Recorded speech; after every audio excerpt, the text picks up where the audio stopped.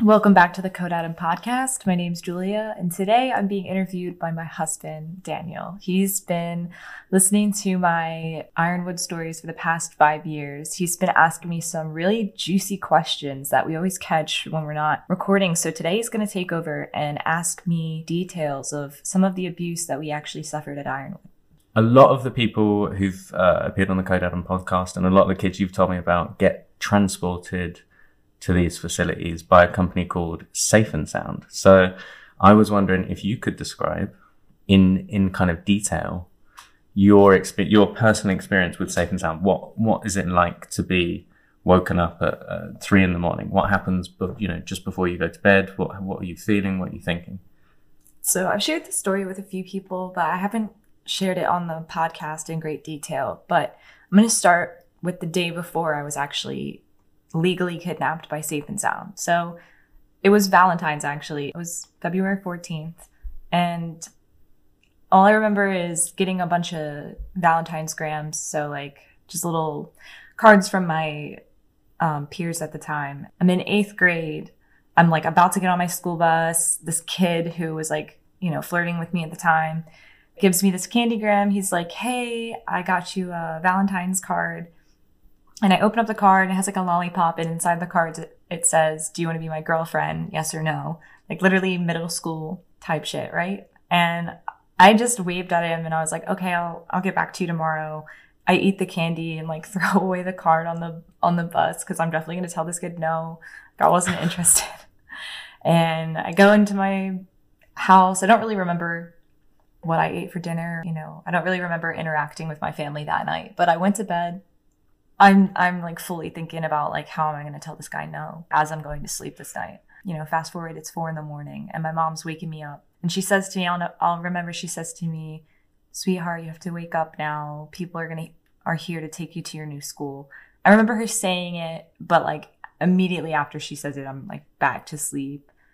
And I don't know how long between when she woke me up and told me this into the time that like all the lights in my room were on, and then there were just 2 men standing in my doorway telling me to wake up and get out of bed. And so then like I obviously woke up because now all my lights are on in my room. There's 2 strangers standing in my doorway and they're like telling me to get dressed because I'm like half dressed.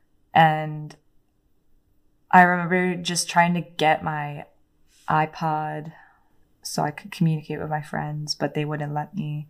So what are you thinking at that point? Do you remember? I know obviously it's a long time ago. I remember thinking like, okay, these people are taking me away. Like I just knew that was what was happening. So like they didn't even tell me like anything. They were like, "We're here to take you to your new school. Like come with us." And I was just so like distraught. I remember asking, "Where's my bag? I need to pack my stuff." And they like pulled my school bag that I had used that day. And they were like, "Oh, all your stuff's in here. We packed it for you already." And like, I was so in shock that I was just like, "Oh yeah, okay." But then immediately after that thought, remembered like, that's my school bag. Like that's just my school books. What do you mean? And then I was like, can I just like get my stuff? And at this point they had already grabbed my arms. So when you say school, in your head you're imagining a regular boarding school where you can take possessions, take stuff, like college type dorm rooms, kids my age having my own room, like Zoe 101, like boarding school, like that's really cool. And there's like music and stuff. I don't know, I was imagining, okay, whatever. Like, so in that moment when you realized you weren't allowed to take any possessions or pack a bag or grab any stuff, and they had you by the arms, that's when sort of things presumably changed for you in your mind in that moment. I think I knew I was like in just shock, and I knew that they were not going to be nice to me by the way that they were grabbing my arms, because I was kind of trying to pull away from me, and every time I like kind of moved away, they just held on like tighter. And I was like so tiny, and like I was already so depressed, like I just didn't have any fight in me. And I just remember like, all right, they got my arms. They're massive people. Like I don't get to bring anything with me when as they like escort me out of my house. So they just brought me down the stairs, through my kitchen, out the garage, and then I was being put in the van. And so obviously, I know the house that you're talking about. And I know that your sister's room is right over the hall. Was she aware of what's going on? Do you remember sort of her being there? Because I know that if it was my sibling and this had happened, I'd be pretty distressed. So my sister her door was closed. All the doors were closed. I remember coming out of the room. They both had my arms. Were your parents there when you came out? My parents' bedroom was closed. There was nobody there as they took me away. So it was the last person I saw was my mom waking me up. That was before anybody else was in my room. So my sister was nowhere. My dog's nowhere. My parents' doors are closed. Like everybody's doors are closed, and I'm just being taken out of my house, like down the stairs, through the hallway, out the garage, into the van. I remember they put me specifically in like a spot that I wasn't able to move away from them. She was massive, like probably 6'4", big lady, and she sat next to me and just like squished me up. And so there was no way I could have like gotten out of the van. Like she just had me. And at this point she did pull out like handcuffs, but they weren't like normal handcuffs. They were like zip ties. So she put a zip tie around my wrist, and she didn't actually like zip it up. She just basically like threatened me. She was just like, I don't want to have to zip tie you. You didn't restrain, like you didn't like resist when we brought you in here. I don't think you're going to be a problem, but I'm just letting you know, like, we have these and we will use them if you give us any problems. And I was like, I just like rolled my eyes at her, and like she kind of took them off my hand, and then I made sure to look out the window so that I wouldn't make eye contact with her. So you didn't sort of, there was no goodbye with the family. It was no wave through the window. It was just, at this point. I'm in a van now. The flashbacks I have specifically about that moment, I remember leaving, like backing up through the driveway in this van, looking out the window. And then I can like picture that, like my mom's garden so vividly, and like leaving that neighborhood. And I just knew, like I knew that that was going to be the last time I was going to be there for a while. And I was like taking it in because they were like slowly backing out, and then we were leaving. And I just remember taking it in, the last look of my neighborhood, because I literally knew, like I knew in that moment, like, all right, this is the last time I'm going to see home for a while. I knew it. And from there, you now are in this van with these strangers for how many hours? I was in the van with these people for 13 hours, 14 hours. They offered me cigarettes. They offered me snacks and potty breaks. Cigarettes? Yeah, I was 14 years old, and they were offering me cigarettes. And what were you thinking at this point? Because obviously you've had time the shock has worn off slightly. You've had some time to process what's happening. What's going through 14-year-old Julia's mind at this point? Looking back, I definitely was in fight or flight. Like, I refused to eat. I refused to use the bathroom. I refused to speak to them. Like, I was holding in pee, and I was refusing to eat, and I was just scared. I was like, I just want to get to wherever we're going. I don't know where I'm going. I didn't ask about where I was going. They just kept saying stuff like, oh, like, you better eat whatever we're going to buy you whatever snack you want now. Like, you better get it, because where you're going, they're not going to have snacks. And then they just kept saying, oh, like, oh, it's nice. There's like horses and stuff, even though I wasn't asking. And like, as all of this is happening, like, I'm looking out the window and I'm just noticing the license plates change. So at least I knew, like, okay, I'm in New York. Okay, I'm in Connecticut. Okay, I'm in Vermont. Now I'm in Maine. And then, like, you know, the highways turned into small roads. And then I was at Ironwood. And as soon as I got to Ironwood, they handed me 2 letters from my parents. And they were like, oh, here's these letters. Like, your parents wrote you. You better read them now, because you're not going to be allowed to read them once you get into this place. And I just remember thinking, I don't give a fuck what my parents have to say. I'm not reading these letters. Like, just take me out of this van already. I'm ready to go. Like, I'm ready to go wherever I need to go. I was like scared of like the situation I was in, and like the fact that I didn't know where I was going. And I honestly hated the way they were treating me, but they literally just live close to a few programs in Maine, and then they get paid hella money, drive down, fly down to wherever these kids are and bring them to these programs. Because it's like easier for them to do it versus parents. Because they basically, the programs tell parents, like, this is the easiest method of getting your kid into these programs. Like, they're not going to resist. They're not going to fight you back. It's safer for them. These people are professionals. They're trained. They know how to like restrain your child without killing them. So it's better that you just put it in our hands versus taking your kid themselves. Right. So like, lie to your kid and like set up the appointment, and we'll just blindside them and goon them. That's the word that treatment kids say, is we call them the goons, because you don't know they're coming. It's legal for people to send them on you, and you just get gooned. I actually tried to get on this podcast, And she refuses to see it as kidnapping. She's like, I just hate it when people say it's kidnapping. It's not. It's legal. I'm just transporting these kids. She also, I remember having a conversation with her where she tried to like defend Safe and Sound because she's like, oh, well, we don't use restraints like other transport companies. They use blindfolds and they handcuff you and they put you in a bag over your head and all this other shit and beat you up if you're bad. Like, we don't do that. And I beg to differ because I've heard so many Safe and Sound stories from kids who went there when I was there. And like, if you're trying to get away, like, they're going to just do whatever they need to do to settle you and keep you in the van. Like, they don't care, it doesn't matter, how good of a transport company you think you are. You're still like traumatizing kids to get them to a point A to point B that is non-consensual. So, the name of the podcast is Code Adam. Yeah. You've explained what Code Adams are. So Code Adam is the radio call that goes out if a kid tries to escape. You've spoken on the podcast a small amount about your Code Adam story. Did you want to go into any more detail? So I've always been interested in what happened. So my Code Adam, and the reason I named it Code Adam is because some of the worst stories I ever hear about Ironwood come from Code Adams. And what is a Code Adam again? It is when a kid's trying to run away. And they basically put the entire campus on lockdown. So every resident is then put with a staff and they're put on code of silence, which means nobody's allowed to speak. The staff that stay with the residents put their radio on whatever line that is not involved in the Code Adam. And then all staff who are on hand go and run and look for this child. So some staff are sat in front of a door keeping kids silent while all these other staff are running after whoever is trying to escape. If a kid gets far away, they can send the dogs and police, and it gets really intense and really scary. But there's been so many like traumatic Code Adams. Mine was probably on the minor side, and it started with salty oatmeal. And I still joke about like how ridiculous this story is because it literally was over oatmeal that was too salty. And I really to this day do not know if it was an accident or if it was maliciously done on purpose to like prove a point. Right. But so part of the Ironwood experience that I've picked up is this idea of you just being grateful and accepting what you've got and eating it. And this oatmeal that you've told me about before was inedible. Yeah.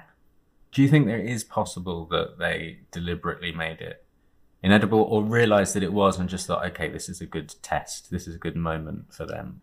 So when I think back to it, so there were 2 staff involved in the breakfast speaking that day, and one definitely couldn't have been involved, but the other one, I definitely wouldn't put that over his head. Like that seems like something he would do.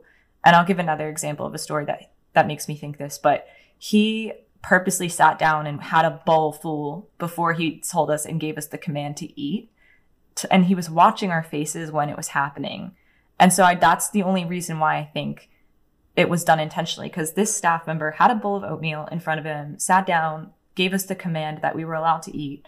I put the first spoonful in my mouth, spit it out, and was like, this is not edible. It's so salty. And then he like made it a point to be like, no, you need to be grateful for your food. It's palatable. And then continue to like eat a bowl of oatmeal in front of us to prove a point that like we should be grateful for being fed. And so you're saying you think it's possible that he had a perfectly normal tasting bowl of oatmeal whilst you guys all had very salty oatmeal? Potentially. I mean, I honestly don't know. So I know that you've been in contact with some anonymous former staff members. Has any of them mentioned that they would either deliberately make bad food or see any accidental bad meals as sort of a part of the learning process of gratitude or however they package it? I did receive a message from staff, and I'm going to read this because I have it posted on my Instagram page, but they basically sent me a picture of like this really disgusting looking I honestly cannot tell you what this is. If you go on my Instagram and you like scroll down, you'll see this like moldy looking like bin of food, but it looks to be like spaghetti and maybe meatloaf, something black material, salsa on top, and like weird crusty looking pieces of bread. It doesn't look like something you would want to eat. And I received this message of a picture of this food with a staff who said, "This is a picture of a lunch not prepared by me. It was made by one of the male staff in particular. His intention was to make it as disgusting as he could. Roughly 25 kids went from breakfast that day, 7 a.m. to 5:30 p.m. with 2 small snacks in between, which clearly isn't enough for a growing teenager." So staff know that this is happening. Staff can see that there are other staff who are intentionally like malicious. Okay, so back to the potentially bad salty oatmeal. What happens? How did that lead to your code, Adam? So when I was at Ironwood 10 years ago, they would make us eat all the food on our plate. And if we did not eat all the food on our plate, we were served that same food for the next meal. And if we still refused to eat it, then we were put on isolation. And isolation could last 1 day, 2 days, 3 days, basically whenever they thought you had served your punishment. So basically I was like, I'm not eating this. Like, I'm not going to eat this. Can you guys just make more oatmeal? And they were like, no, you're going to eat it. And if you don't eat it, we'll serve it to you for lunch. And I was like, well, I'm not going to eat it for lunch either. So you can just put me on reflection. Because I already knew that was the rule at that point. I was like, I'll just go and put myself on reflection then. Because I'm not going to eat this. And I already know that's the punishment. So go on and put me on reflection then. Because I was already level 1, didn't care, had nothing to lose. So sorry, putting you on reflection, it's talked about a lot in the podcast. On reflection is, just to quickly remind everybody, outside by a fire. Yeah, isolation's a reflection circle. It's basically modeled after the Turnabout Ranch version where they sit in teepee circles out in the Arizona heat. Well, in Maine, it's like a gazebo in the cold winters of Maine. So you're basically just put out in the cold where everybody can see that you're being punished and you're not allowed to make eye contact. You're not allowed to speak. You're not allowed to eat anything that they think is nice. They basically just give you the worst amount of punishment, and it sucks. It sucks to do because you're there from 8 in the morning until 8 p.m.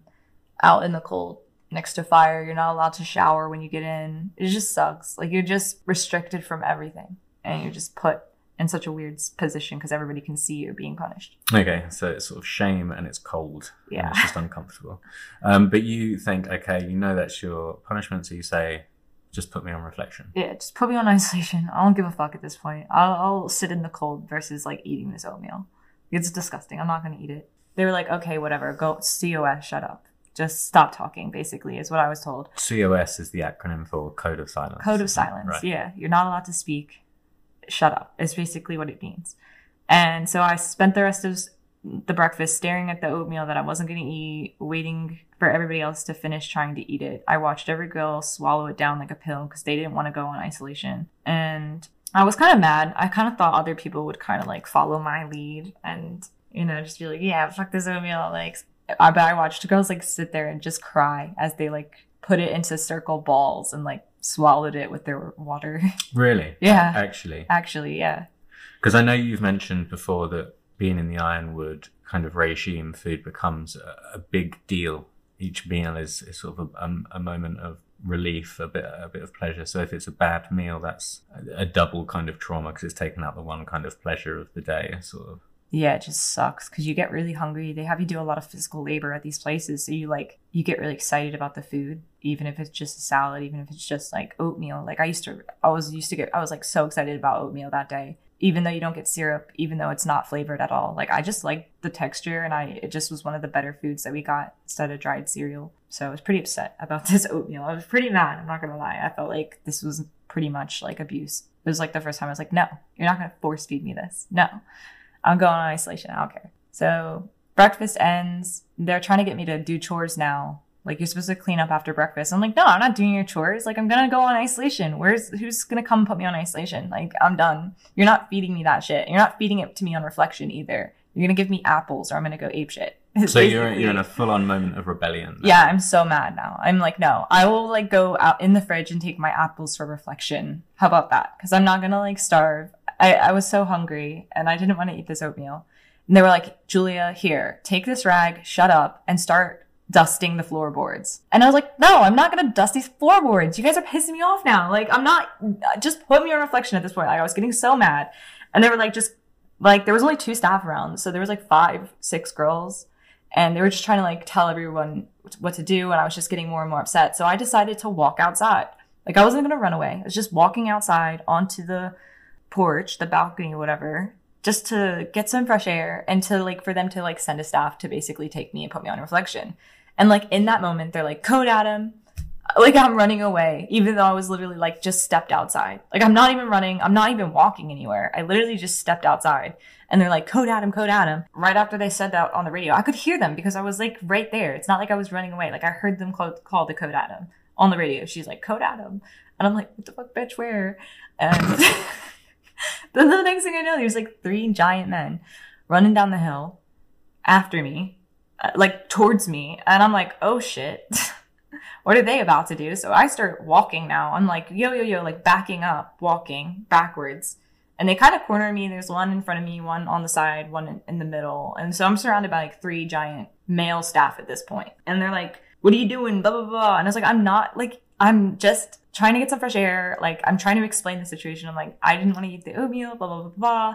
And then Jason, one of the younger staff who was in this situation, like just comes up, grabs my neck, kicks my feet from under me, and I fully land like face first on the ground, cut my lip, cut my tongue, and then I just started bawling. Like it was just so embarrassing. Like it was so embarrassing to like just have this like full grown man not listen to me, explain myself, and then just come and like kick my feet out from under me and shove my face in the ground and then hold me there. He literally held my neck there in the ground for probably like a minute. And then one of the female staff came out and they were like, all right, get her up. Like, come on. Like you're making a scene now, basically. They were trying to tell him. So he got me up. He pulled me up by the arms. I'm still crying. They bring me into a bunk because they're not going to put me on reflection because I'm bleeding now all over my face. So they keep me in the bunk that nobody was using at this time. Like nobody was in there and they're trying to clean up my face. And they put me with a staff that I actually liked. They were like, okay, what staff can we put her with that's going to calm her down now? So they found a staff that I actually liked. And like, I'm just in shock now, like just been fucking manhandled and for literally no reason, in my opinion. And like now I'm bleeding all over my face, just bleeding. And then I spent the next like 5 days in isolation. Already here, the safe and sound transport experience and that experience of being restrained are quite uniquely traumatic experiences, which most people will never experience. So I've never been restrained and I've never been woken up in the middle of the night by strangers and taken away in a van and not been told what's happened, essentially been kidnapped. So on that, during that story, you mentioned Code of Silence quite a lot. Code of Silence, or COS, comes up in a lot of episodes in the Code Adam podcast. So are you able to shed a bit of light on that? What is Code of Silence? What does it mean? What does it look like? So breaking Code Silence is actually pretty deep. It goes a lot deeper than you're not allowed to talk, because when you're on Code of Silence, it means you're not allowed to speak. You're not allowed to make eye contact. You're not allowed to have any type of body language. When you're on Code of Silence, you're supposed to look down. You're holding your hands like in a prayer position and you're silent. No eye contact, no body language. So sorry, that's just something they would announce. So during your oatmeal story, you said that the staff announced Code of Silence. Would that then fall to everyone? So it depends. So if they say, Julia, you're on Code of Silence, it means only Julia is not allowed to speak right now. Or she's not allowed to make eye contact. Yeah, she's not allowed to contribute to any discussion that's being talked about. So whether that be chores, whatever, I'm not allowed to communicate. I'm not allowed to do anything. If the group is on Code of Silence, then it just means everybody is not allowed to make eye contact, speak, or body language with anyone until the staff says otherwise. But it goes deeper than that. So even if you're not on Code of Silence, you're not allowed to speak unless you're told you're allowed to speak. So if you're not on Code of Silence and there's a conversation happening, and it's, again, the only conversations we'd be allowed to have are about chores or about therapy or about school. So you're not allowed to talk to any of your peers about anything before you were in this program, after this program. Like you're not allowed to talk about your family, your boyfriend, your last name. You're not allowed to talk about like anything that doesn't relate to chores, school, therapy. So even though you're not on Code of Silence, you already know that you're not allowed to talk about literally anything that is going to like show your personality or show who you are or show what you've been through. So you have no idea why any of the kids that are there. Like, you're not allowed to know. You're not allowed to talk to them about it. You're not allowed to communicate anything other than chores, like I said. And if you're telling anything about yourself that the staff don't like, they say, oh, you're telling a war story, which is a term they used a lot. And they basically would say, like, if you're talking about music you like, or like the type of drugs you used to take, anything that's like not supposed to be Ironwood appropriate, like, you got caught telling a war story and then you get punished. Wow. So that's how deep the code of silence is, because you're basically on code of silence all day. And the only time you're allowed to not be on code of silence is if you are talking to a staff. And a lot of the times, like, being off of code of silence look like this: me raising my hand. A staff is like, what do you need? And I'm like, I'm just advocating for the mail. We didn't get mail yesterday, and I was just hoping, you know, if you were able to give us mail. And based on if the staff thought that I don't know, like, it was all like a game. It was all a mind game. Like, if the staff thought I was being genuine, then she would be like, okay, and get us the mail. And then if the staff didn't think so, she'd be like, yeah, you are trying to pull one over on me. Like, you're just being greedy, stuff like that. So it really depended on like how you communicated, and communication became such a brainwash. I want to say brainwashing is the only word that comes to my mind when it's involving communicating at Ironwood, because you just basically get brainwashed into saying, like, okay, I have to ask to step in and out of a doorway. I have to ask to sit and stand. I can't even pour water without asking. Like, I cannot speak without asking. Like, I can't talk about things even if I am speaking. So you just already start to suppress yourself and your personality, and you're like, okay, what's acceptable? What can I get away with where I'm not going to get punished? Like, what am I able to get away with where I will not get punished? And the rules are always changing all the time. And there's like, depending on what staff you have, depending on like what mood someone's in, depending on how the group's behaving. So it really doesn't even depend on you sometimes. Like, if a girl's trying to move up in the program, a lot of the times they'll snitch on you for stuff you didn't even do, just to be like, oh, I'm on Ironwood's team. Like, I know how this game's played. I'm going to get rewarded for snitching or telling on a peer because it puts me ahead and it makes me look like a goody-goody. It just gets so fucked up, like, the way that I had to communicate it, to the point where, like, the girls in the program that I was with, you spend so many months with them where you're not allowed to actually speak to them, and you just know what they're thinking based on like the way they look at you. Like, we literally felt like war veterans at that point, like, to be able to like communicate without making body language and by just giving a look. It's just so weird.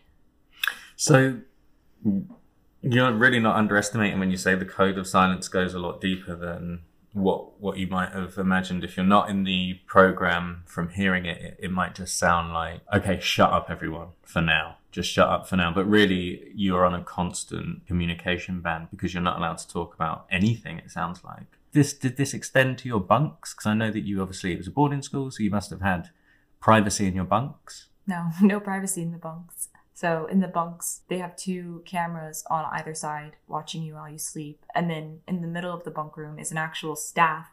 They call them the night staff, who monitors you on the camera. Like, they also have baby monitors in the rooms. So the only girls that got away with it were the sleep talkers, really. Yeah, they had night staff come check the rooms like 3 times a night. Make sure everybody was asleep. No privacy. And yeah, like, with the whole meeting those girls the first time after 10 years being in the program and with them, that was the first time I got to hug them and like just smile and laugh with them and like eat real food with them and like. So sorry, you would be punished for smiling at someone, or would that be a breach of the communication? Oh my God. If I was caught smiling at one of the girls on Code of Silence, or if I was caught smiling at one of the girls and the staff didn't know why, I would immediately get punished, because they would think, okay, they talked out of, why are you smiling at them if you didn't communicate? What are you communicating where there's a smile going on? And then there's punishment because I got caught communicating on, like, when I didn't ask permission to communicate, or if we were on Code of Silence, it would be a worse punishment. So no, smiling was only for pictures for them to send home to your parents. So sorry, just to stick with this, how far did this go? Are we talking, so I know that obviously we've all experienced moments where you're in a group, maybe something happens, or you look at someone, maybe you raise an eyebrow, catch eye contact, make a sort of face, or is it that deep? Any of that stuff. Yeah. If you raise the eyebrow, like, There was this one time, so I've spoken about my my suicide attempt at Ironwood. I tried to kill myself at Ironwood, and I was in the hospital for like 3 days, and then they put me in a psych ward for another 2 days. So I was gone from Ironwood for like 5 days after spending like 5 months with the girls, you know, in this like really weird situation where we're just making eye contact, like we're building this really weird relationship with each other, even though we know nothing about each other. You know, we're basically sisters at this point, but like it was like the weirdest relationship, but I felt like I knew these girls so well at this point, even though it was only like a couple months in. And I came back, was sent on isolation, and the girls got in trouble because they like they hadn't seen me in 5 days. And obviously that's like a pretty big deal when you're stuck in these programs because nothing changes in your day to day.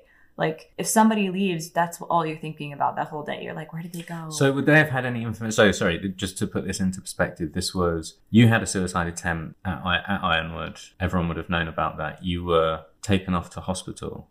So nobody knows about it other than the girls who might have seen me run off with a knife. But so they wouldn't have announced, right, this has happened with Julia. She's gone to hospital for a few days. She'll be back, but she's okay. Don't worry. Yeah, no, they didn't say anything about me. They were like basically just like, there were a couple girls I heard afterwards that, you know, were crying for me, and they just, obviously the girls who saw me run away with a knife were pretty upset, and like that was pretty traumatic for them, and I'm sorry that I did that. But I did hear stories that they were like, you know, pretty upset in the bunks, and this obviously upset the other girls, because the other girls who didn't see what happened like are like, why are they so upset? Like, where's Julia? Like, and nobody's telling them what's going on. Nobody's communicating with them. So obviously like they do that because it's like, they say this quote a lot when you're at Ironwood. If it doesn't pertain to your program, don't worry about it. Like if it doesn't involve you, don't worry about it. It's your program is what you focus on.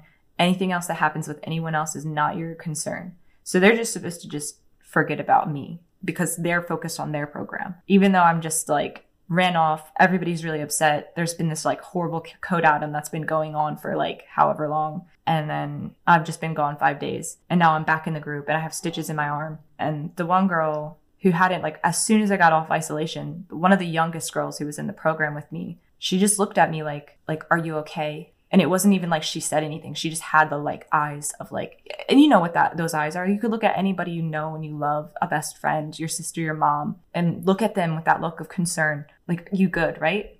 You can imagine the look. And she did that. She just looked at me like with like a little bit of a head nod. And I just remember being like, yeah, I'm good. Like, and like with the body language back to her, and that little bit of body language, we both got caught, and they pulled us both aside, and they basically like were like, no more of this. If we see you try to communicate about this again, you're both on isolation. She just got off isolation. Leave her alone. Basically, to this girl, they were just like, leave her alone. None of that. This is your program. Do not like go behind our backs and talk. We weren't even talking. That's like the sad thing.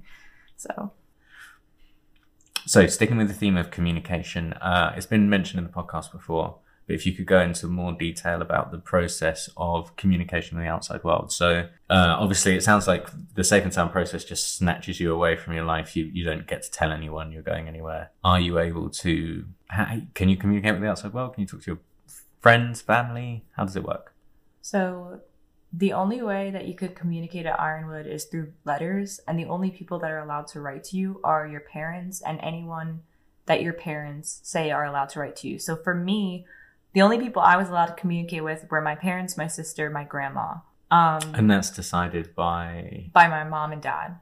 So whoever my parents give stickers to, because the only way you're allowed to receive mail is if Ironwood gives you stickers. And they have to have like the Ironwood logo on them. And basically you just put those stickers on and send them to your kid, and they have to have like the correct return address. So those pre-approved people get stickers, the people writing to you? Yes. Okay. So that's like via like mail. But then also my parents are allowed to email me, and the staff print out the emails and can give them to me daily. And they encourage parents to like send quotes daily, because a lot of kids get really sad if they don't get mail every day, because it's something that you really look forward to. So every day, like, you're really looking forward to mail because it's just something from the outside world. And sometimes your parents will tell you, oh, like, this happened, your dog's doing this way. And you really, really look forward to mail because it's your only communication with the outside. Like, you're not even allowed to have a phone call. I think that's the most fucked up thing about these programs is if somebody were to have actually hurt me while I was there, like if somebody was to have really done something abusive, like to the point of I'm not safe here, Like, there's no way I could have just been on the phone with my mom and been like, Mom, this is what's happening to me. Like, I have nobody who's actually able to advocate for me, who like truly loves and cares about me. So I had no access to just like even 911 or like a phone call to my parents. There's no phone. So I think that was pretty fucked up. Like, if there was a situation where like Jason, the staff who did restrain me, if there was like a situation where like, you know, he was like hurting me really bad or like, you know, threatened me or like something really like malicious and scary, there's not a way I could call 911 or there's not a way I could call my mom, because that's not available to you when you're in these programs. You can write a letter and the staff either are like, okay, this is a good letter, we'll send it back, because they read your letters. So basically, if you mention in the web letter like, oh, I was restrained, or, oh, I'm on reflection because of this, they would tell you, be truthful, say what really happened. And I remember writing about the whole Jason restraining me. I was like, oh, like I tried walking out because of the oatmeal. And they were like, you're lying. Like, tell the truth. Like, you walked away and you didn't ask to go out and you know better. And like, you couldn't have just waited for a staff. Like, we would have brought you out to isolation, but you decided to leave. And they were like, and you decided to like put your foot out at Jason. Like, Jason tried to like change the story and be like, oh, I tried to kick him when he kicked my feet out from under me, like as I fell. Like, he tried to switch the story up, like he had every right to just like pin me to the ground. And I was just like, what the fuck? So they were like, no, you can rewrite it. And I was just like, damn. So after that moment, I was like, okay, well, I know that I'm not going to be allowed to say XYZ to my mom and dad. Otherwise, they're going to just crumple it up and throw it away. So I didn't feel like there was like honest communication between my parents and I when I was there.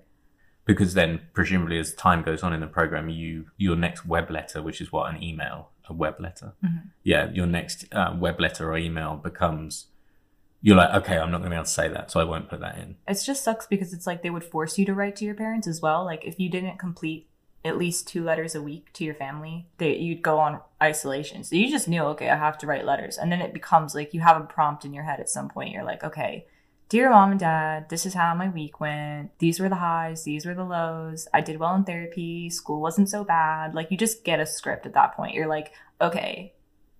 And it just becomes repetitive. You're like, okay, I know how to write these letters. I know what's going to make staff happy. I know what's going to make my parents happy. Okay, so I think now would be a good time to perhaps go into a bit more detail about the Ironwood level system. So I know it's been mentioned a lot in passing throughout the various episodes of the podcast. I know that you mention it on the Code Adam Instagram page, but could you go into a bit of detail surrounding the kind of the leveling system? I know that there's 2 campuses. There's the Fry campus, which is what everyone goes on first. Yep, levels 1 and 2. And then the farmhouse is levels 3 and 4.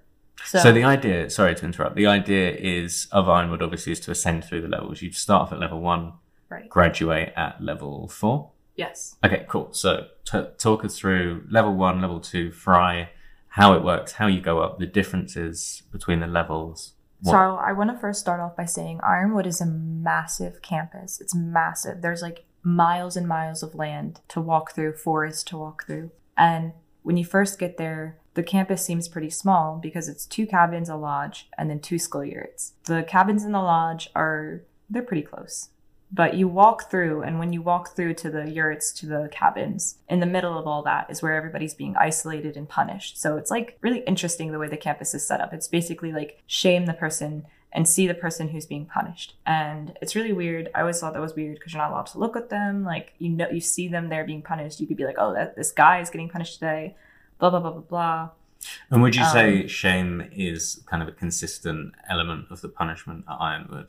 Oh my God, yeah. So a lot of the punishments were always to shame. You either have to, like, if you forgot a water bottle, then you had to carry 10 water bottles. Everybody can see that is a punishment, that you are being punished. Like, same thing with if you didn't tuck in your shirt properly, they'd make you wear like these like weird belt thingies just to basically embarrass you and punish you. It's just like any little thing that you think you forget a hat. You know, now you have to carry everybody else's hat. Like, all of this weird shit. Like, you know, if somebody's being punished, you see it happening and they do a specific punishment that like makes you, it singles you out, and everybody in the group is like, okay, yeah, they're being punished. So when you're on the main kind of what sounds like one of the main punishments, the isolation, which is sat in the cold, which I think, again, just to put into context, if if you're in the cold of Maine, it's very cold, isn't it? We're talking sort of near freezing temperatures in the winter or below freezing. So being sat outside is very unpleasant. Yeah, and you're not allowed to sit. You're not allowed to lay down. You have to sit in the same spot. You have to just like look.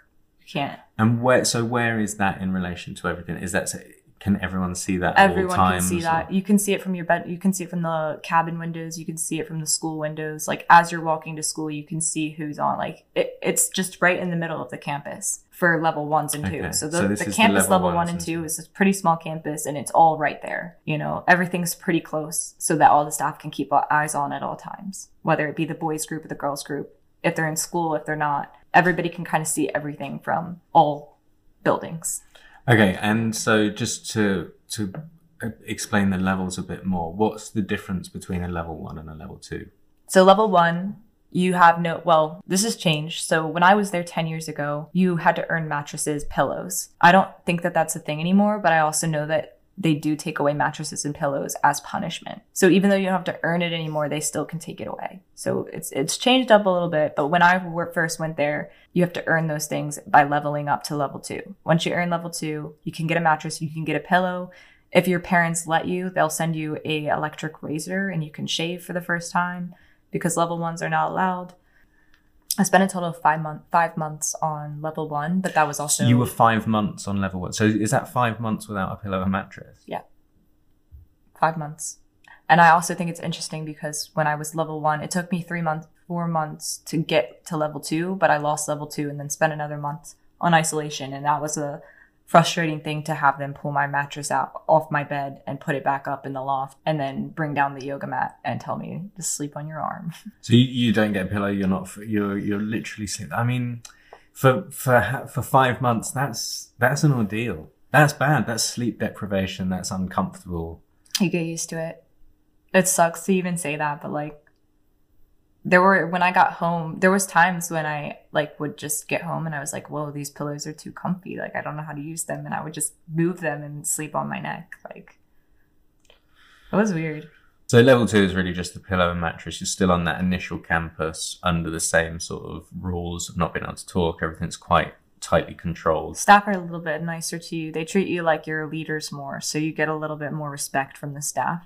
The staff aren't as like shitty to you. You're not being watched as closely. They're giving you more opportunities to speak. Like that's what level 2 is. Level 2 is like people are being nicer to you. So is there anything that symbolizes this difference in level? Like do you have like a different hat or like a... It's colors. So we start off in orange and then you level up to purple. Oh, another thing. We had to hand wash our clothes outside when you're level 1. So you have to take a bin and like a washboard and like wash your clothes out in the cold.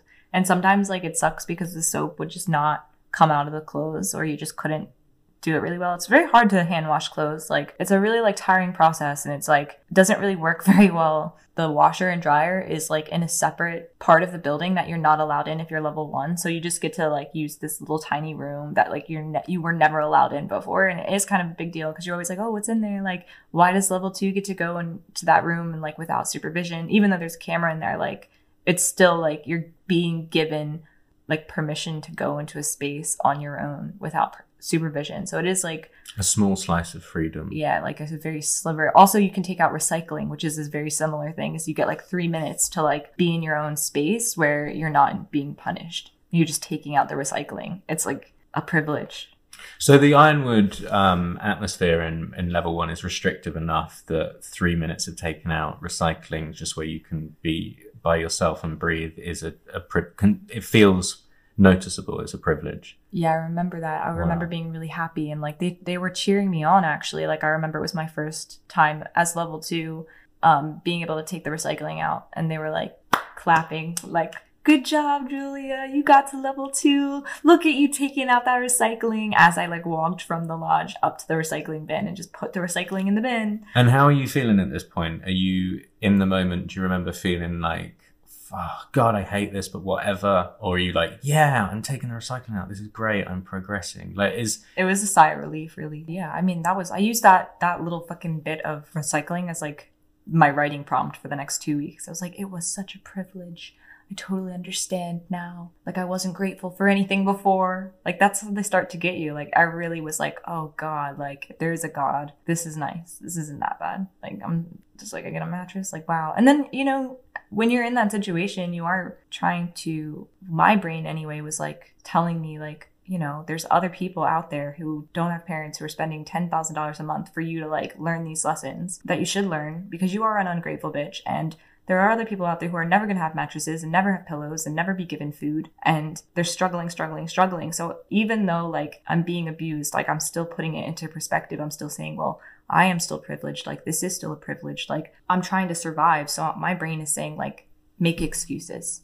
This is okay. Because if adults say it's okay, then why, like, isn't it? Like, if adults are doing this to you, like, it is teaching you a lesson. Like, why did you never care about mattresses before? Like, why did you never, like, appreciate the fact that you just have, you know, all of these things that now are taken away from me? So it does start to brainwash you. Like, I guess that part of that where you're stuck in this, like, everyday rut of, like, oh, like, I didn't appreciate what I had before because it's all been taken away.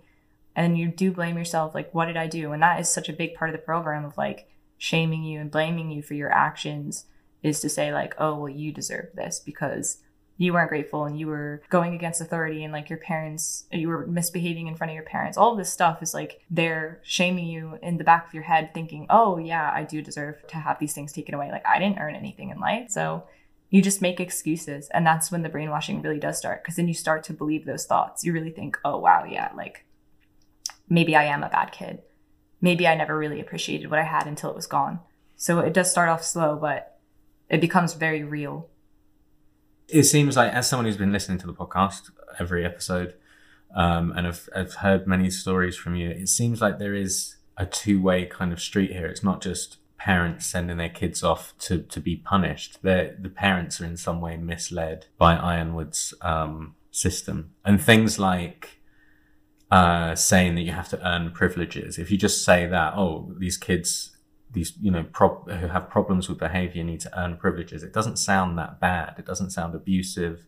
It doesn't sound, you know, even sounds quite, you know, fairly sensible or logical. But when you think about what that is, you know, a kid who's a victim of trauma, who's sleeping on a yoga mat with no pillow for 5 months, and then having to earn a mattress. I think when you put it into perspective like that, actually, it's just a very brutal way of getting you to appreciate having a bed, having a duvet, having things that, you know, everyone else just takes for granted.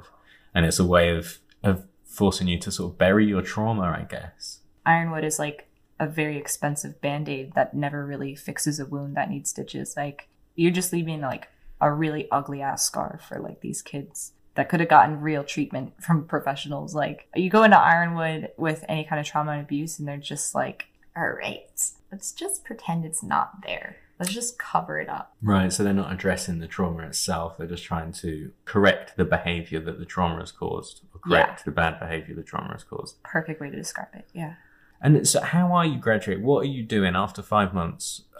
What did you do to graduate from 1 to 2, would you say? Is it just consistently following rules? Yeah, so you have to comply in all 3 levels of school, therapy, and group activities, or just chores, basically. You have to be doing very well in all 3 areas. And then between you and your therapist, you have to do a coming clean letter, and then you have to write a letter explaining why you deserve level 3. So the coming clean letter, the way my therapist described it is you have to describe everything you've ever lied about, cheated about, misbehaved, anything your parents don't know about you. And with this, we're going to like find forgiveness and honesty, and we're going to start from a fresh page. That's the way it was described to me. It's like, you just have to like write everything bad that you've ever did, any lies you've ever did. And then we're going to like talk about it in a Skype therapy session, and we're going to forgive each other, and we're going to start fresh. That's the way it was described. So I'm writing this letter. I have to like read it out to my parents. I don't really remember fully what I wrote. I just remember like describing my sexual assault to them, because I think that's basically what they kind of made it out like they wanted from me, is to like describe it to them. That's like, they kept mentioning like and referring to my assault, but they would never like directly say it. So it just like made me really confused. I remember thinking, okay, like they just need to know the details, because I was never able to speak about it up until that point. It'd been a year after that assault. I was 13 when it happened. I was 14 now. turning 15 in this program. So I remember writing it all, like telling my parents and just thinking like, this is weird, but like, okay, I see what they're doing here. That went okay. That went fine. Like the way my therapist described it, it did go the way that they described it. Like my parents were like, we understand. We're so sorry that happened. And then they forgave me for all the other things I wrote down. And they were like, we're going to start over. Like it got pretty emotional, like I remember. And then I had to stand up in front of all of the therapists and all of the staff who were there for my farmhouse meeting is what they called it. And I basically was just like, this is what I've learned in level 1 and 2. I'm so much stronger now. I'm never going to like hurt myself, cut myself again. Like just all of the things I knew were going to like get me up. All of the things like I knew they wanted to hear. And I got really good at writing. Like I was pretty good at being like, this is this. I think I actually believed it too. Like I remember getting emotional and like the staff being like, yes, you did so well. Like with your writing prompt. And then it was basically a sit and wait until you know if you're going to get sent up or not. I was probably 6 months into the level being in the first campus before they decided to tell me after school.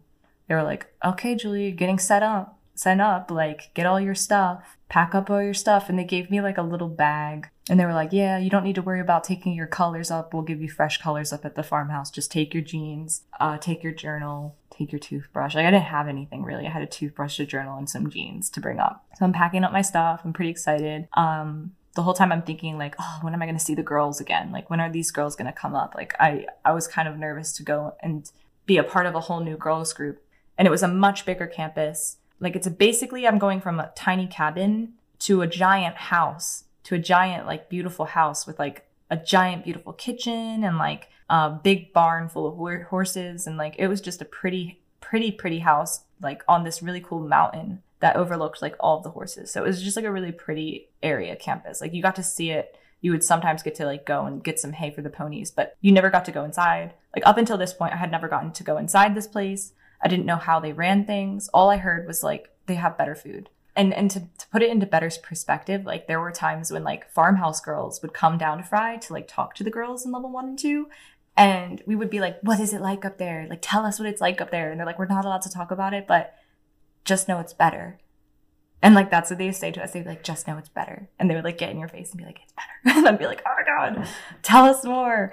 We're like, what kind of fruit do you have? I don't know. Stupid shit. But like, they could never tell us. They were just like, it's better. Trust me. Again, it's such a singular experience because you have to remind yourself that we're talking about a 14-year-old girl, victim of a traumatic experience that has now spent 5 months hearing stuff like that, you know, tales about this mythical place where you graduate to. So, okay, so level 2, level 3 graduation. What does that look like? So they basically told me to pack up all my stuff. And they lined up everyone on the campus to say goodbye to me. So all the girls from the group, they were lined up. You're not allowed to hug still. You get in trouble if you hugged me. You're not allowed to high five, none of that. You basically say goodbye. And like, as I'm walking up, like, this was like a tradition that I watched them do to other residents, but they did it with me as well. They just started putting rocks in my bag. And it's supposed to just be to make your bag heavy because as I'm going up, they're telling me I'm going up the farmhouse, and a tradition is you walk up this trail that you're never allowed on up until you walk up to the farmhouse. So it's just a specific trail that takes you from Fry to the farmhouse. And so this is a whole ritual. This is a whole ritual, yeah. Like up until this point, right. I was never allowed to use this trail. I'd only ever seen people use this trail if they were going up or down to the farmhouse. Either they're being sent down or sent up. I'd never been on this trail before. Everybody had just put a rock in my bag. They're like screaming now. They're like, bye, Julia. And how long is this trail? It's a mile away. So this is like a mile hike, yeah. So this is an hour? Sorry, I don't really walk. I mean, I was walking pretty fast. I was pretty excited. So like I walked halfway and then I was like, this is stupid. I'm taking the rocks out of my bag.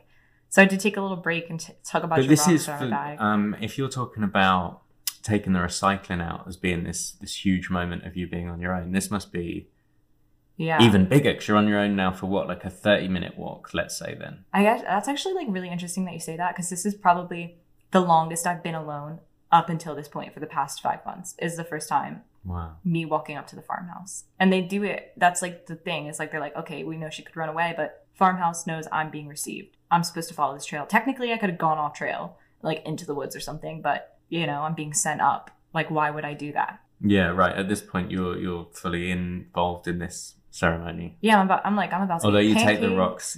rocks, some of the rocks out Yeah, because you're a rebel. I did take some of the rocks out of my bag because I think they went a little bit overboard with it. They did. They like put like 10 rocks in my bag, and I was like, what the fuck? So I took some rocks out, finally get to the farmhouse, and they're like sat on the thing. They're sat on the porch like with fucking sparklers. They're sat on the porch with sparklers, like being like screaming like for me. So these are the level 3, level 4 people that are already at the farmhouse. So there was a ceremony for you to leave.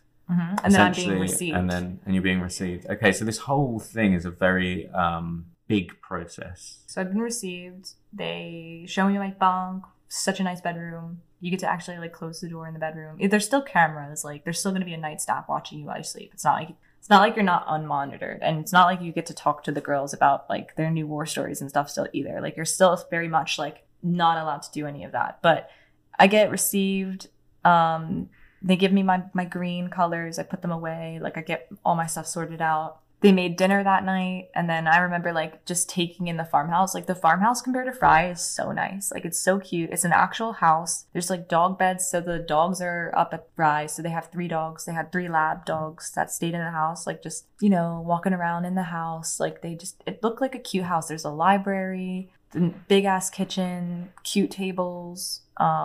They had pictures of all the graduates upstairs. Boys slept upstairs, girls slept downstairs. And then they had a huge barn full of the horses. So sorry, this is probably a good point to mention that at Fry, you're kept separate from the boys at Fry? Is it sort of mixed? How does it work in terms of gender?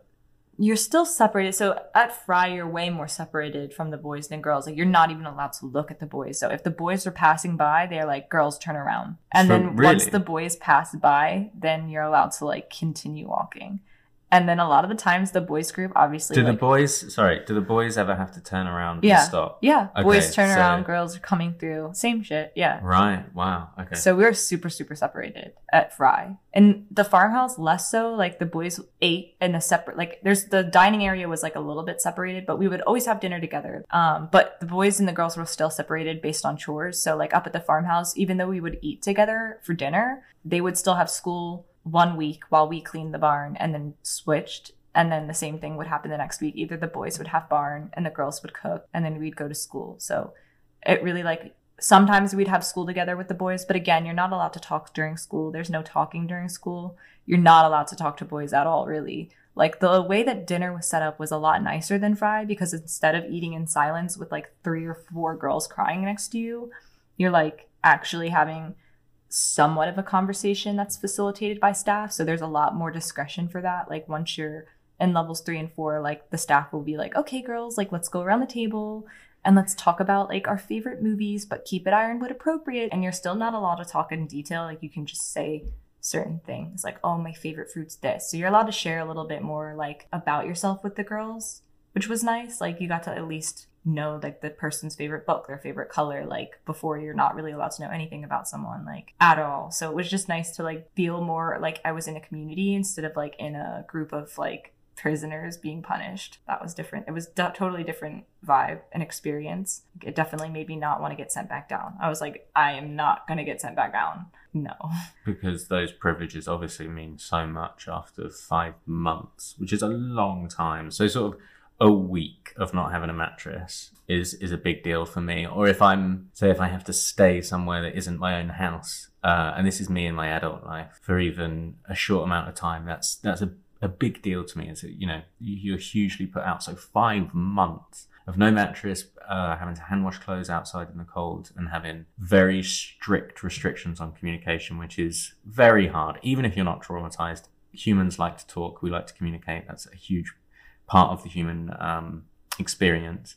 So yeah, these privileges are huge. So at this point, we're really bought into the program. Oh my God, yeah. Level 2, I mean, like level 3 was so much better than the beginning levels. For example, I got to have tea before bed. That was so nice. Like just having a nice warm cup of tea, and we were allowed to have some honey. That was probably the best privilege that we got. Like that was so exciting to me to have like some bedtime tea. I just really enjoyed being at the farmhouse versus Rye. Like my whole perspective on Ironwood kind of changed. I was like, oh, it's not so bad. Like they treat us not so bad. Like we got to go on some trips off campus. Like we did go like whitewater rafting, and we did go canoeing. Oh, wow. So this is a different world. Totally different world. So this would be a good time for me to ask. I think often I'm listening to this and I was just saying, 5 months is a long time. And the amount of time that people are there is, varies. I think you were there for a very long time, 9 months. But I know that we've had guests on the podcast that were there for over a year, upwards of 18 months. What is your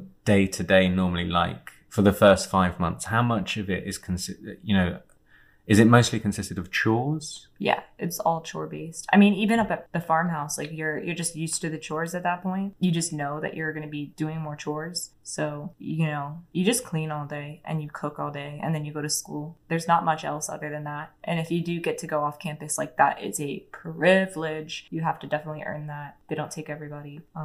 It's such a different experience. I mean, the chores at Fry were just sucked because if somebody wasn't doing them, you would get in trouble with the group, where everybody at the farmhouse kind of just did their chores. And like if somebody like fucked up the chores, that single person would get in trouble or punished instead of the whole group. So just less group punishments was a big deal with the chores. Like it was nice to just do my chores and be like, okay, I did my chore. Like I'm fine. I don't have to worry about like so-and-so doing their chore. I'm not going to get in a group punishment tonight. And what do these punishments look like? We've talked about reflection or isolation. Are there other punishments? I know throughout the podcast there are sort of things like punitive labor, like moving rocks and sawing wood has come up. So group punishments look like if it was a really, really nice day, you don't go on a walk, you stay inside. Group punishments look like, oh, you want to complain about mail? Then guess who doesn't get mail for the next 3 days? The whole group. Somebody want to complain about mail? Okay, now the whole group's punished and nobody gets mail because you complained. You didn't do a chore right? Guess who has to deep clean the whole place now? The whole group, because you didn't do something correctly. Now the whole group is cleaning this place top to bottom, inside out, because you fucked up on the toilet. A group punishment literally looked like somebody complained, oh, this person had the book too long. That complaint means nobody gets books. It just sucked. Like anybody fucking up anything could literally make it just so much worse for everybody else. So in level 3 and 4, less of this is more individual focused. Yeah. So if someone makes a mistake, you kind of might see them get punished, but you're okay. Yeah, but at the farmhouse, you're way, way more on surveillance. So if somebody does fuck up and you're around and they see that you're around and you don't snitch, you're in way more trouble. So snitching is way more encouraged. I feel like snitching in levels 1 and 2 was like kind of just like a petty thing, like a girl not liking another girl, where like at the farmhouse, you could have loved that person, but you still have to snitch on them because the program... That's how they get you with a cult kind of thing. It's like, if you're in the room, you already know you're being recorded. You already know somebody's going to look at the recording. If you saw somebody sneak a piece of food, or if you saw somebody talking to somebody else and you were a part of that, you are required to tell the staff. Because if you don't tell the staff and they look back on the cameras and they see that you were there and you witnessed it, you're a witness and you're going to get punished too. So those were the only time of things in the farmhouse. Like you were definitely like told to snitch more. That's for sure. But there was less of that. There was less of people breaking rules, because nobody wanted to get sent back down. You already knew if that you were in front of a camera and you watched your friend, even if they're your friend, do something, you could literally play, oh, I didn't see it, I didn't know. Or you could just be like, yeah, and just admit to it and then just save yourself from the trouble that they're about to get into. So. And at that point, largely because of the kind of improvement in your material condition, your loyalty is to the authority of Ironwood and not to your peers. Yeah, it's for their program too. You're helping them with their program at this point. That's how they like made it. Right, okay. Made it out, yeah. So you mentioned the word cult just then. Would you describe Ironwood as what, cult-like? Or do you mean just this process that we're talking about of ascending through the levels, becoming more compliant? Yeah, that's cult-like, isn't it?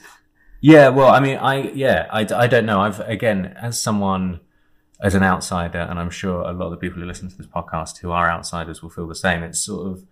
It's so baffling. It's so different. It's so unusual. It's hard to pin it down.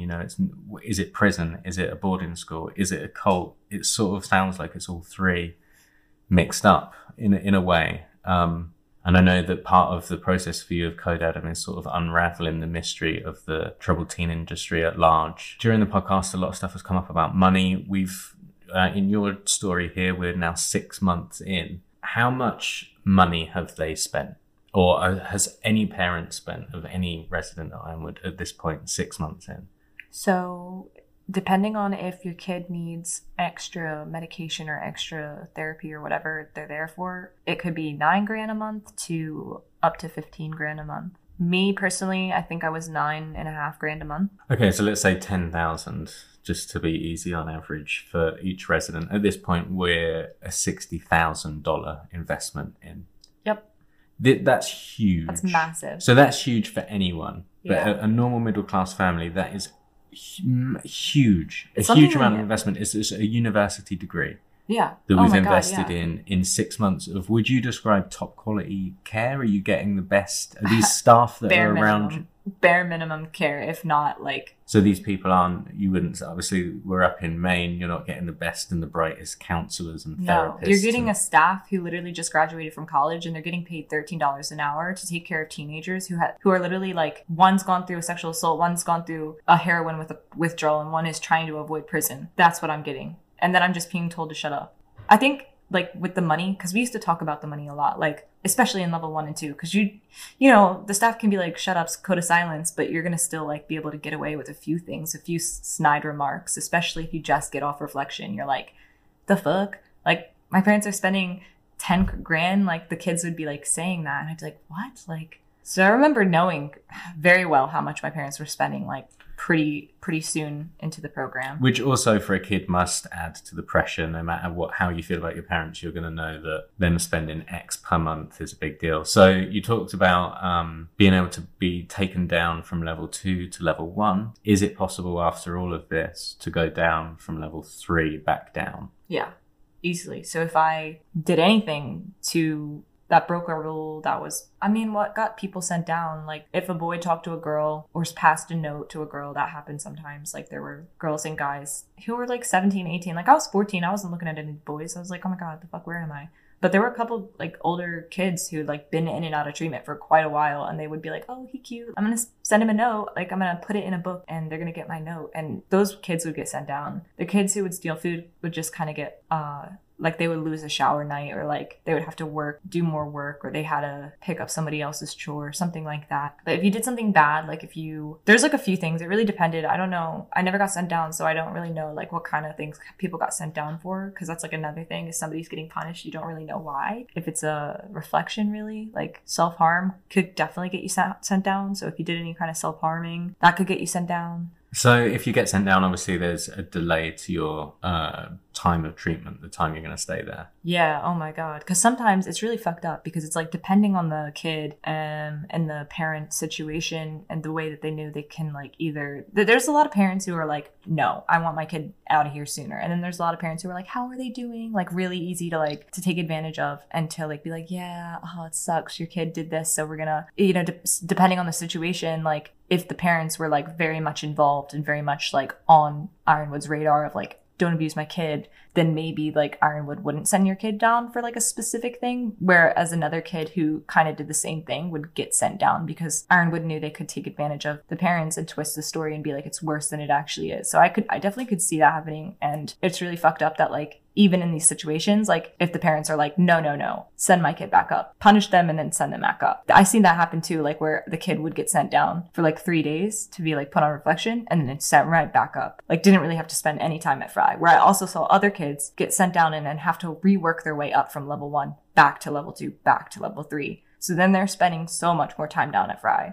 And I really felt like it depended on like how well Sue and Wes could like manipulate a situation and how much money they wanted to pocket from these parents. And like the kid always got blamed. Obviously the kid, they're like, oh, why did you fuck up? You're just trying to take my money. I know kids who've heard that from parents. Right. So you think there's naturally, obviously there's quite a big financial incentive for any treatment center or any company that's charging $10,000 per month to have any kid there for a longer amount of time. More months, more money to the tune of tens of thousands of dollars. And it sounds like, obviously, this is all speculation, isn't it? You don't know any of this. It's just your perception of things was that they would consider who could pay and who would pay in terms of sending people up and down. So it wasn't treatment focused. Presuming you don't get sent down, and you didn't get sent down, congratulations. you'd get onto level 4, and that's you presumably you get there through just a continued compliance and not getting in trouble. How do you finish? What's the final boss of Ironwood? How do you graduate Ironwood? So the last level in your binder and goals, you always have to complete goals. So like level 1, you had to learn how to like build a fire, build a tent, start a fire, stuff like that. So everyone has the same goals. Yeah, you have the same goals. Level 2 is more like wilderness stuff. It's like learning how to like tell trees apart, stuff like that. Really simple. Level 3, I don't really remember anything other than like working on family therapy. Like level 3 was mostly focused on family therapy and like your relationship with your family. And then level 4, your last goal is like a solo, what they call a solo. And it's basically like you're supposed to be given your last thing of freedom, where you just go the whole day doing whatever you want on campus, basically. Like you can go wherever you want on the campus. You have to spend the whole night outside. So you pitch a tent, you build a fire, you cook your own food, you take anything you want from the house. Like you take the food you want for them from the house, you take all your flashlights, all of your gear, and then you just go on a solo and you can pinch your tent wherever you want on the campus. Like it's this huge campus, so I had like so many places I could go. I enjoyed it. A lot of people get scared because the coyotes are really loud in Maine, and especially at night, especially if you're cooking food. Like it's like your last mission at Ironwood. It's like they fully trust you. And how, at this point in the program, how are you feeling towards the program inside? Because obviously outwardly, I guess, to graduate, you have to show like, hey, I'm into this. I agree. Like, this is right. This is correct. Inside, what are you feeling? Has it worked? Have you been brainwashed, or are you pretending to be brainwashed? No, I've been fully brainwashed at this point. I felt on top of the world. I felt like I was like the best I'd ever been at this point. Like I felt like, also I was really scared. I was really scared to leave the program. At level 4, I just was like, this is so comfortable now. I'm so used to this. Like now I have all these privileges and I don't have to ask so much. Level 4 was not bad at all, in my opinion, just because I'd been through like fucking shit at level 5. Like level 1 was so hard. I felt fine. I felt like, oh man, I had really just gone through it. Like I'm really like strong. I'm like this really strong, courageous person who's just been through this. Like, I really truly believed like, I'm just better than everyone now. Like I just experienced all this stuff. I'm really grateful for everything I have. Like I'm going to go back to my family and like I'm going to be able to have a good relationship with them. I was really nervous about going home though. I'm not going to lie. Like I was really scared. I was so comfortable at the program at that point, like comfortable with the staff. I made, comfortable with the way of communicating with girls. And it was just difficult. Like it was difficult thinking about leaving. I didn't want to leave really. And Ironwood, I know they give you a contract for going home. So they continue their rules to some degree into your house when you go back, right? Yes. So they definitely, like, my mom and dad had written a contract, basically no drugs, no going anywhere without asking. We have to know who you're going with. You'll have to earn back a phone. You have to earn back XYZ. So that idea of like getting privileges. So this is otherwise you can't live here is what the contract said. My first day of high school when I got back was weird. I just remember because I went to a boarding school that was academic based, not therapy based. Once I got home, so obviously it was just a school. Like there was none of this. So just on a regular, just a regular boarding school. Yeah, like you're literally just at school. And I remember everybody's getting ready to go to lunch and they're walking there, and I just remember thinking like, what? We don't need a teacher to escort us to the lunchroom? Like we can just walk there ourselves? That's crazy. There were just so many. I was like, what? Like, did you articulate this to any of your peers, or were you kind of sensible enough to keep it in? Like, it was. I think I did ask this one girl. I was like, what? We're allowed to go to lunch? I said that, and she was like, yeah. And I was like, oh. And I just remember being excited. Yeah, and I was really ashamed of Ironwood as well. Like, I definitely felt like embarrassed that I'd been there and I didn't know how to tell anyone about it. Like, it was such a weird thing for me to tell anyone about. The first person I told about was Ryan, who ended up being on my school bus, and we just got close. And I remember telling him a little bit about it. But it's such a hard thing to describe to people and for them to understand it fully. Like, and I would just... like, if I explained something that sounded abusive, they'd be like, what the hell? I'd be like, no, but it was really good because I was a bad kid and it taught me this. And I would defend the program, mostly because I think I was embarrassed. I didn't really want people to think, oh, this is a damaged, traumatized girl. Because at that time, I didn't feel like I was damaged or traumatized. I felt like I was really like strong and really like been through something super unique that gave me an upper hand in life, when the reality was I had just suppressed years of fucking trauma that was like, and I was literally just taught how to deal with narcissists, basically. Okay, this is how you communicate with narcissists, and this is how you appease them and please them, and to do the least amount of damage, basically. Would you say then that perhaps the Ironwood model, it doesn't heal trauma necessarily, but it might prepare a child for living in an abusive home situation that's better, because it's better than Ironwood, essentially? I would definitely say that feels true. Like, I definitely did not feel like my parents were ever going to believe me about anything I said was bad about Ironwood. Like, they were fully like, Ironwood has saved everyone. Like, they didn't care. Like, well, they've, at this point, so you were there for 9 months, so they've spent nearly $100,000. Yeah, so why I'm not going to say anything negative about Ironwood. Right. If you've invested $100,000 in your daughter's treatment, you're going to want to believe it was the right decision and that they didn't abuse your kid. Would you say, knowing how much money they spent and knowing that $100,000 is a huge amount of money, would you say that added a pressure on you to say Ironwood was good? Oh, yeah, definitely. I felt like Ironwood, and I mean, I also was convinced as well that I wasn't traumatized at this point. I felt like I didn't know any better. I didn't know any other types of therapy before Ironwood. Like, I didn't know that there was talk-based therapy and that there was like ways to get over trauma, especially the trauma I experienced, other than Ironwood. And I just thought, okay, like, suppression makes sense. You're stronger now. You don't have to always think about the past. Don't be in the past. Be in the present moment. Like, all these weird coping skills that he gave me, I just really felt like, okay, yeah. But I never really acknowledged that I just suppressed years of trauma. So as soon as I got out of Ironwood, not only did I believe that I'd been helped, but I also was like, okay, I'm gonna give it back. Like, I'm gonna give it back to my parents. I'm gonna be such a good kid. I'm gonna appreciate that everything I get. Like, everything was such a blessing. You get out of Ironwood and you're like, the fucking sunrise is a blessing. You're like fucking praying to God, being like, thank you so much for making such a pretty, beautiful sunrise, because I haven't seen one in so long. Just stuff like that. Like, going home, seeing my dog, like, everything just felt like, it just felt brand new and so amazing and like such a blessing. Like, I just was on top of the world. I was high as fuck off life. It felt so good to get out of Ironwood. So good. And I just remember thinking like, wow, the money, yeah, I'm going to have to pay that back somehow. So I'm going to just be the best kid I've ever been, ever. And this is all, again, you think reinforces the brainwashing, reinforces part of the whole business model of Ironwood. Oh, yeah. Is there anything else you wanted to talk about?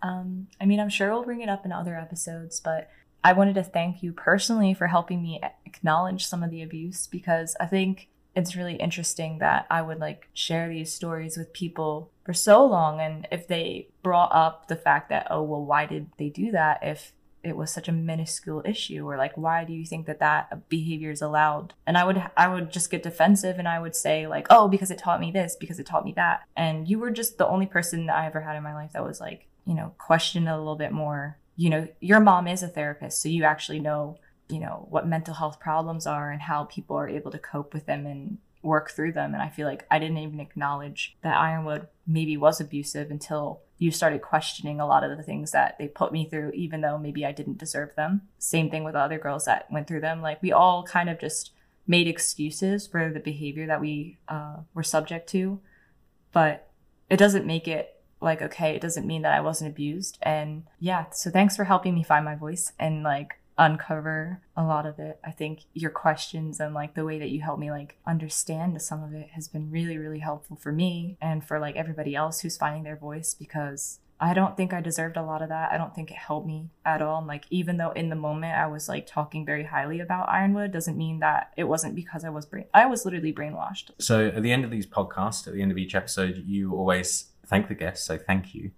And I mean that on behalf of everyone that listens. I think I've seen as many messages as you have of people saying how much this means to them.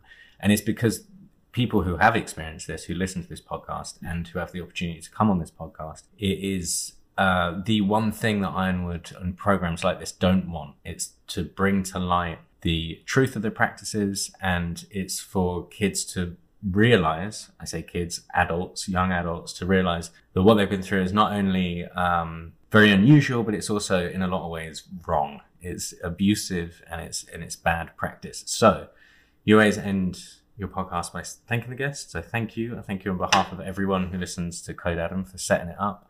And you also say thank you for helping us break code silence. So my last question is, what does that mean to you?